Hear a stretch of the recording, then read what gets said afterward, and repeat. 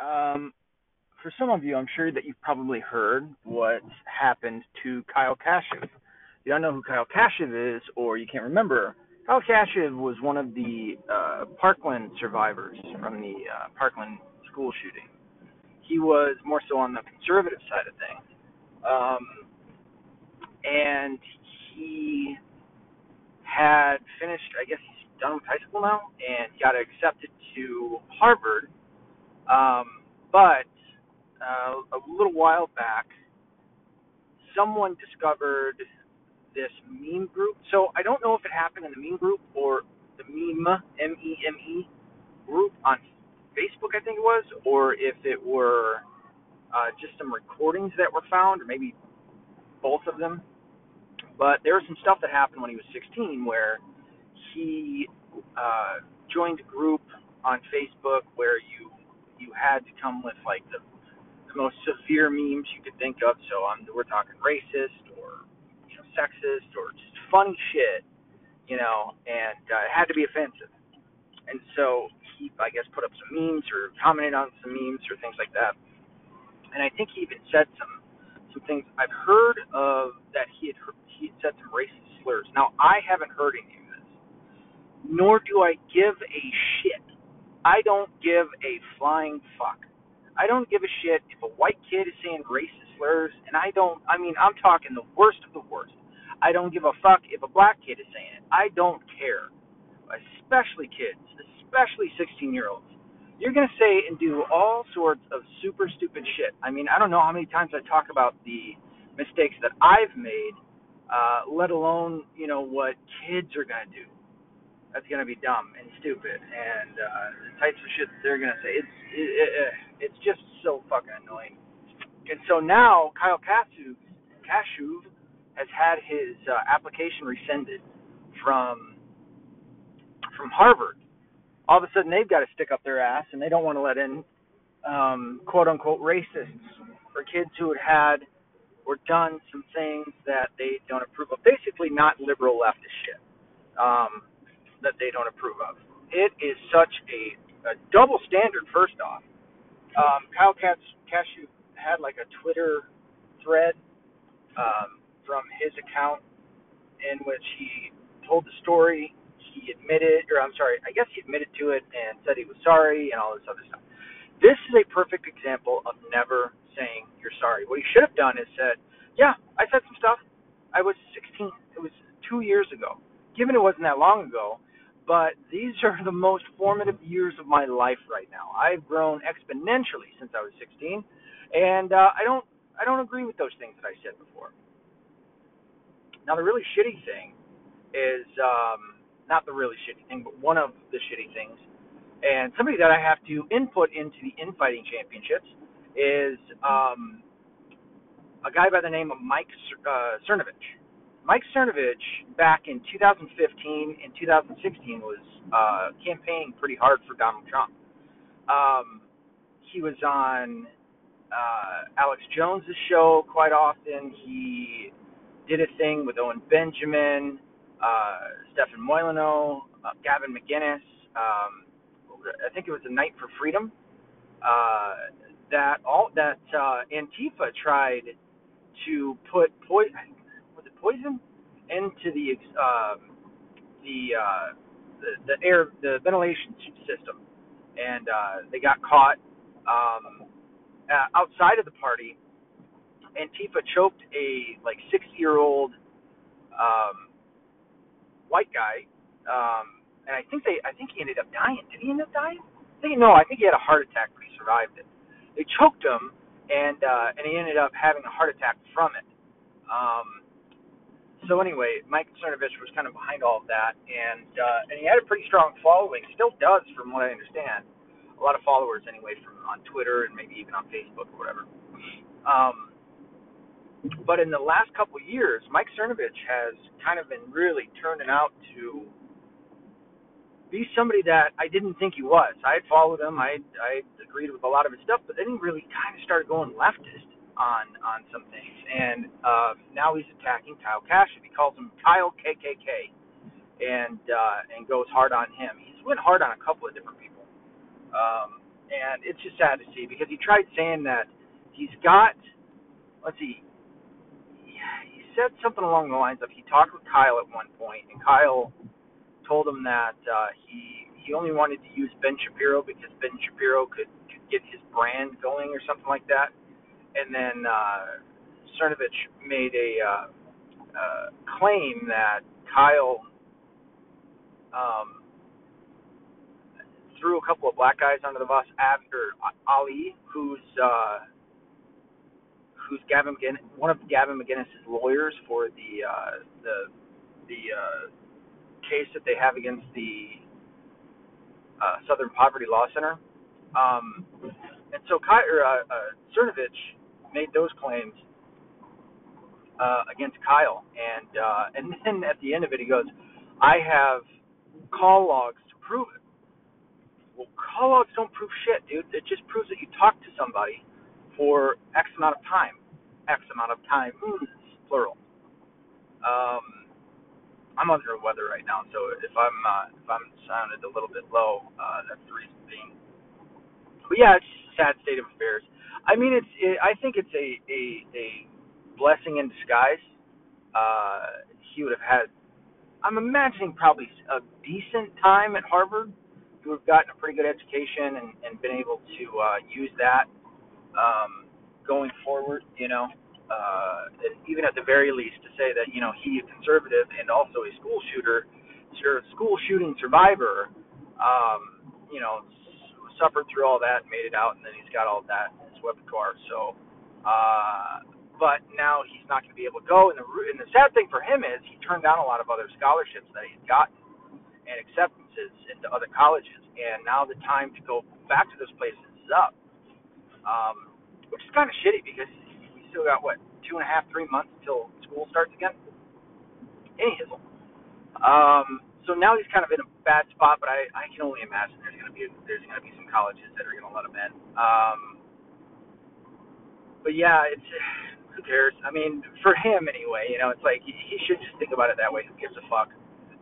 For both things, him getting turned down from Harvard and people going after him, who gives a shit? I mean, more than likely, at the very least, and I know I keep saying that, but Ben Shapiro, who's really touted him up and helped him out with his online presence, I think would probably be more than happy to give him a job. So at the very least, I just said it again, Jesus, he'd be able to work with him.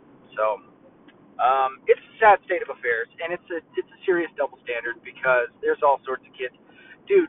The left doesn't give a fuck about those kids that kidnapped the white handicapped kid in Chicago. See how I put that? I didn't point out that all 4 of them were black. All 4 of them tortured this kid, and all 4 of them assumed that he was a white, racist Donald Trump supporter. And they kept saying, fuck Donald Trump, and making him say it, made him drink toilet water, scalped him, cut his head down to the fucking bone. And the left couldn't give a shit about that. You never hear about that when they're talking about racism or whatever it may be. But, a white kid said some bad things back when he was 16. And I'm going to go into this. If you don't like hearing this word, one, I don't care, but 2, I'm giving you the chance to turn this off. Everyone. I've told this story before about my liberal buddy, and I know that it's anecdotal, but he's not the only liberal that I've seen do something against what they stand for. Everybody has said the word nigger. Everyone. I remember my mom. I brought it up in front of all of our family when I was down south a while back, and I said, just saying the word nigger. I didn't call anyone it. I didn't accuse her of calling anybody a nigger or anything like that. I just said, Mom, I'm sure you've said the word nigger before, and you would have thought I kicked her fucking puppy. She went off because it's become, that's amongst hate speech, that is like the epitome. That is the number one word that you can't, it will cause instant triggering. As soon as I make this damn episode, when I have some time and I actually feel good about black the black episode, I'll have that in there, talking about the word nigger and how ridiculous it is that we as human beings allow for a word, a sound that comes out of our mouth to cause us to go into such a rage. Now, I've talked about it before, and I'm okay with certain contradictions, and this is certainly one of them. Fighting words. You start talking shit to somebody, and this is the thing. If I were to be and why I don't go to rallies is because I don't want to have to get in a fight with Antifa. It's just, I have a feeling like I'll end up in jail. I'm not a big fan of having to run away from the cops. I'll fight somebody. I keep watching these videos of these people going to rally, and good for them to be able to go there, but I'm just the type of person, dude, you get in my face, and it's a fight, and I've got no problem with that. But so there's a difference there, and that's what I'm pointing out is that, yes, there are fighting words, and somebody can talk shit to me. As long as they're not trying to fight me, you can talk shit to me all day long. I will ask you if you want to fight, especially if I'm hearing the tone in what you're saying and seeing that you're wanting to do that. But to go off on somebody for saying a racial slur or whatever it may be and try to fight them, I don't know, man. That's it. Especially, and by the way, there's a difference between doing it to fight and saying merely just the word. It's why I'll never say the N word, because we all know what the N word is, and we're not children. It's counterproductive. It's counterintuitive to sit there and go the N word. Yeah, we all know. Louis C.K. had a bit about it of people saying it, not the word nigger, but nigger. I'm sorry, but but the term N-word. He had a problem with people saying it because then it put the word in his head, and he had a whole bit about it and whatever. And that's the point that I'm making. Just say it.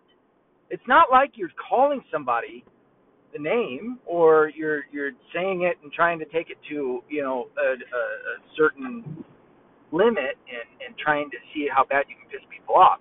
But merely saying it to someone, not to someone, but in front of someone, will be enough for them to lose their shit. And that's sad. That is a sad state of affairs, and it's a showing of weak people.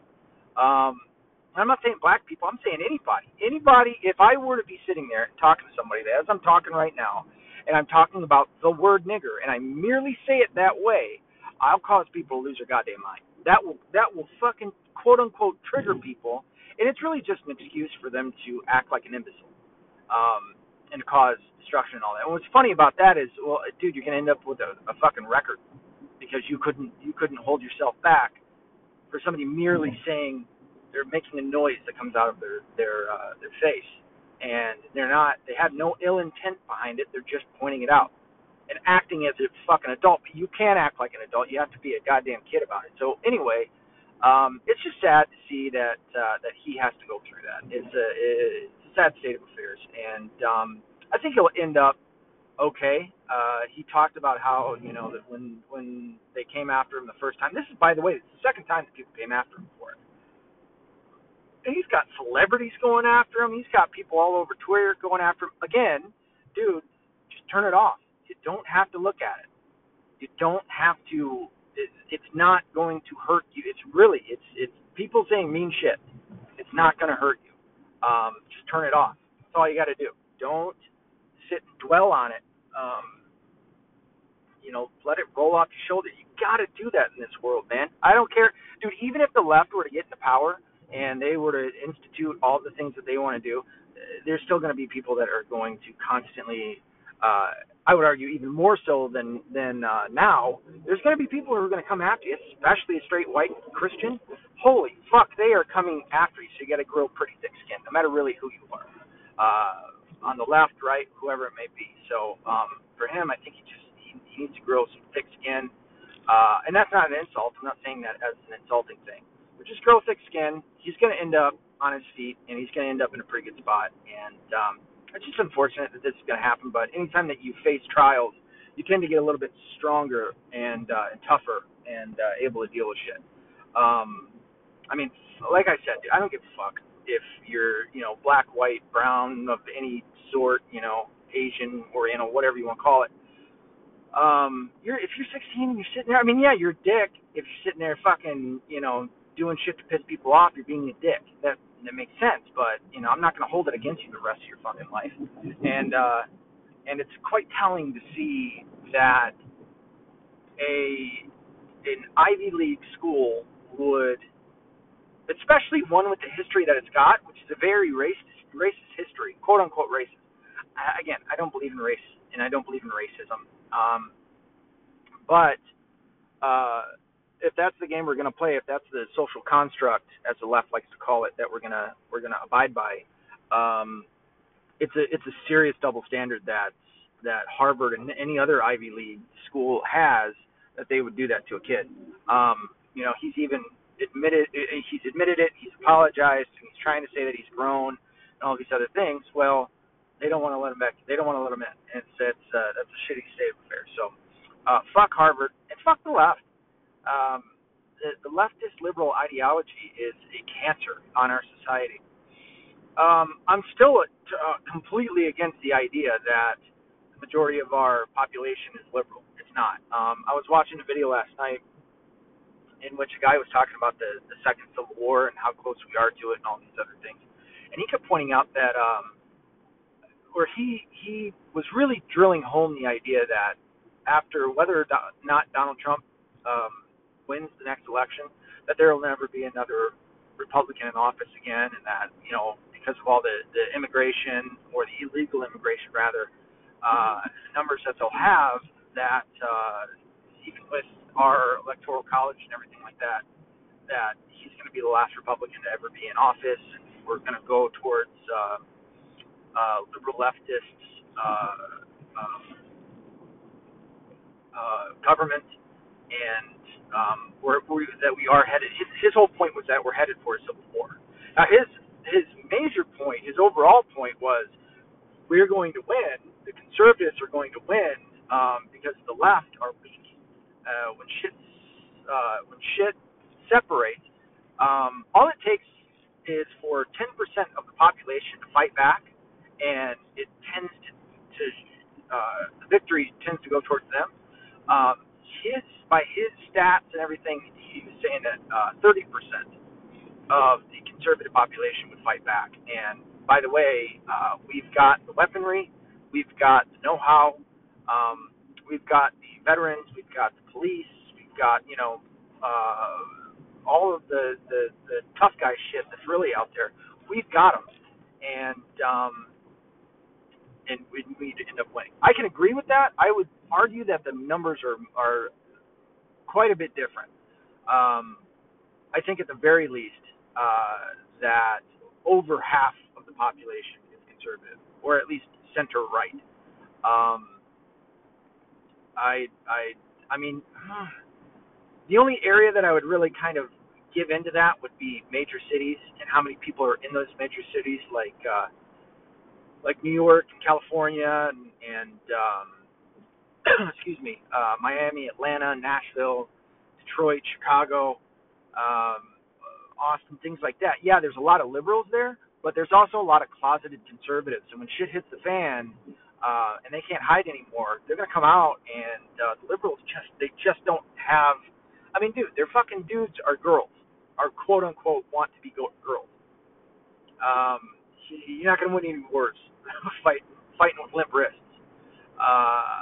So anyway, I think that he was on to something in certain areas, but overall, I don't think we live in a liberal society, and I think that the tide's going to turn, and Donald Trump gets another 4 years in, and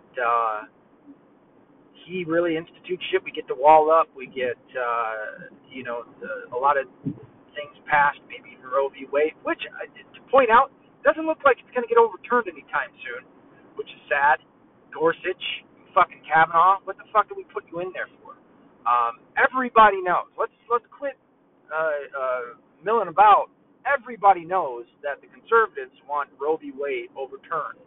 So how about you do that? It's an unconstitutional law. I still don't understand it. I don't understand how the conservatives aren't fighting back as hard.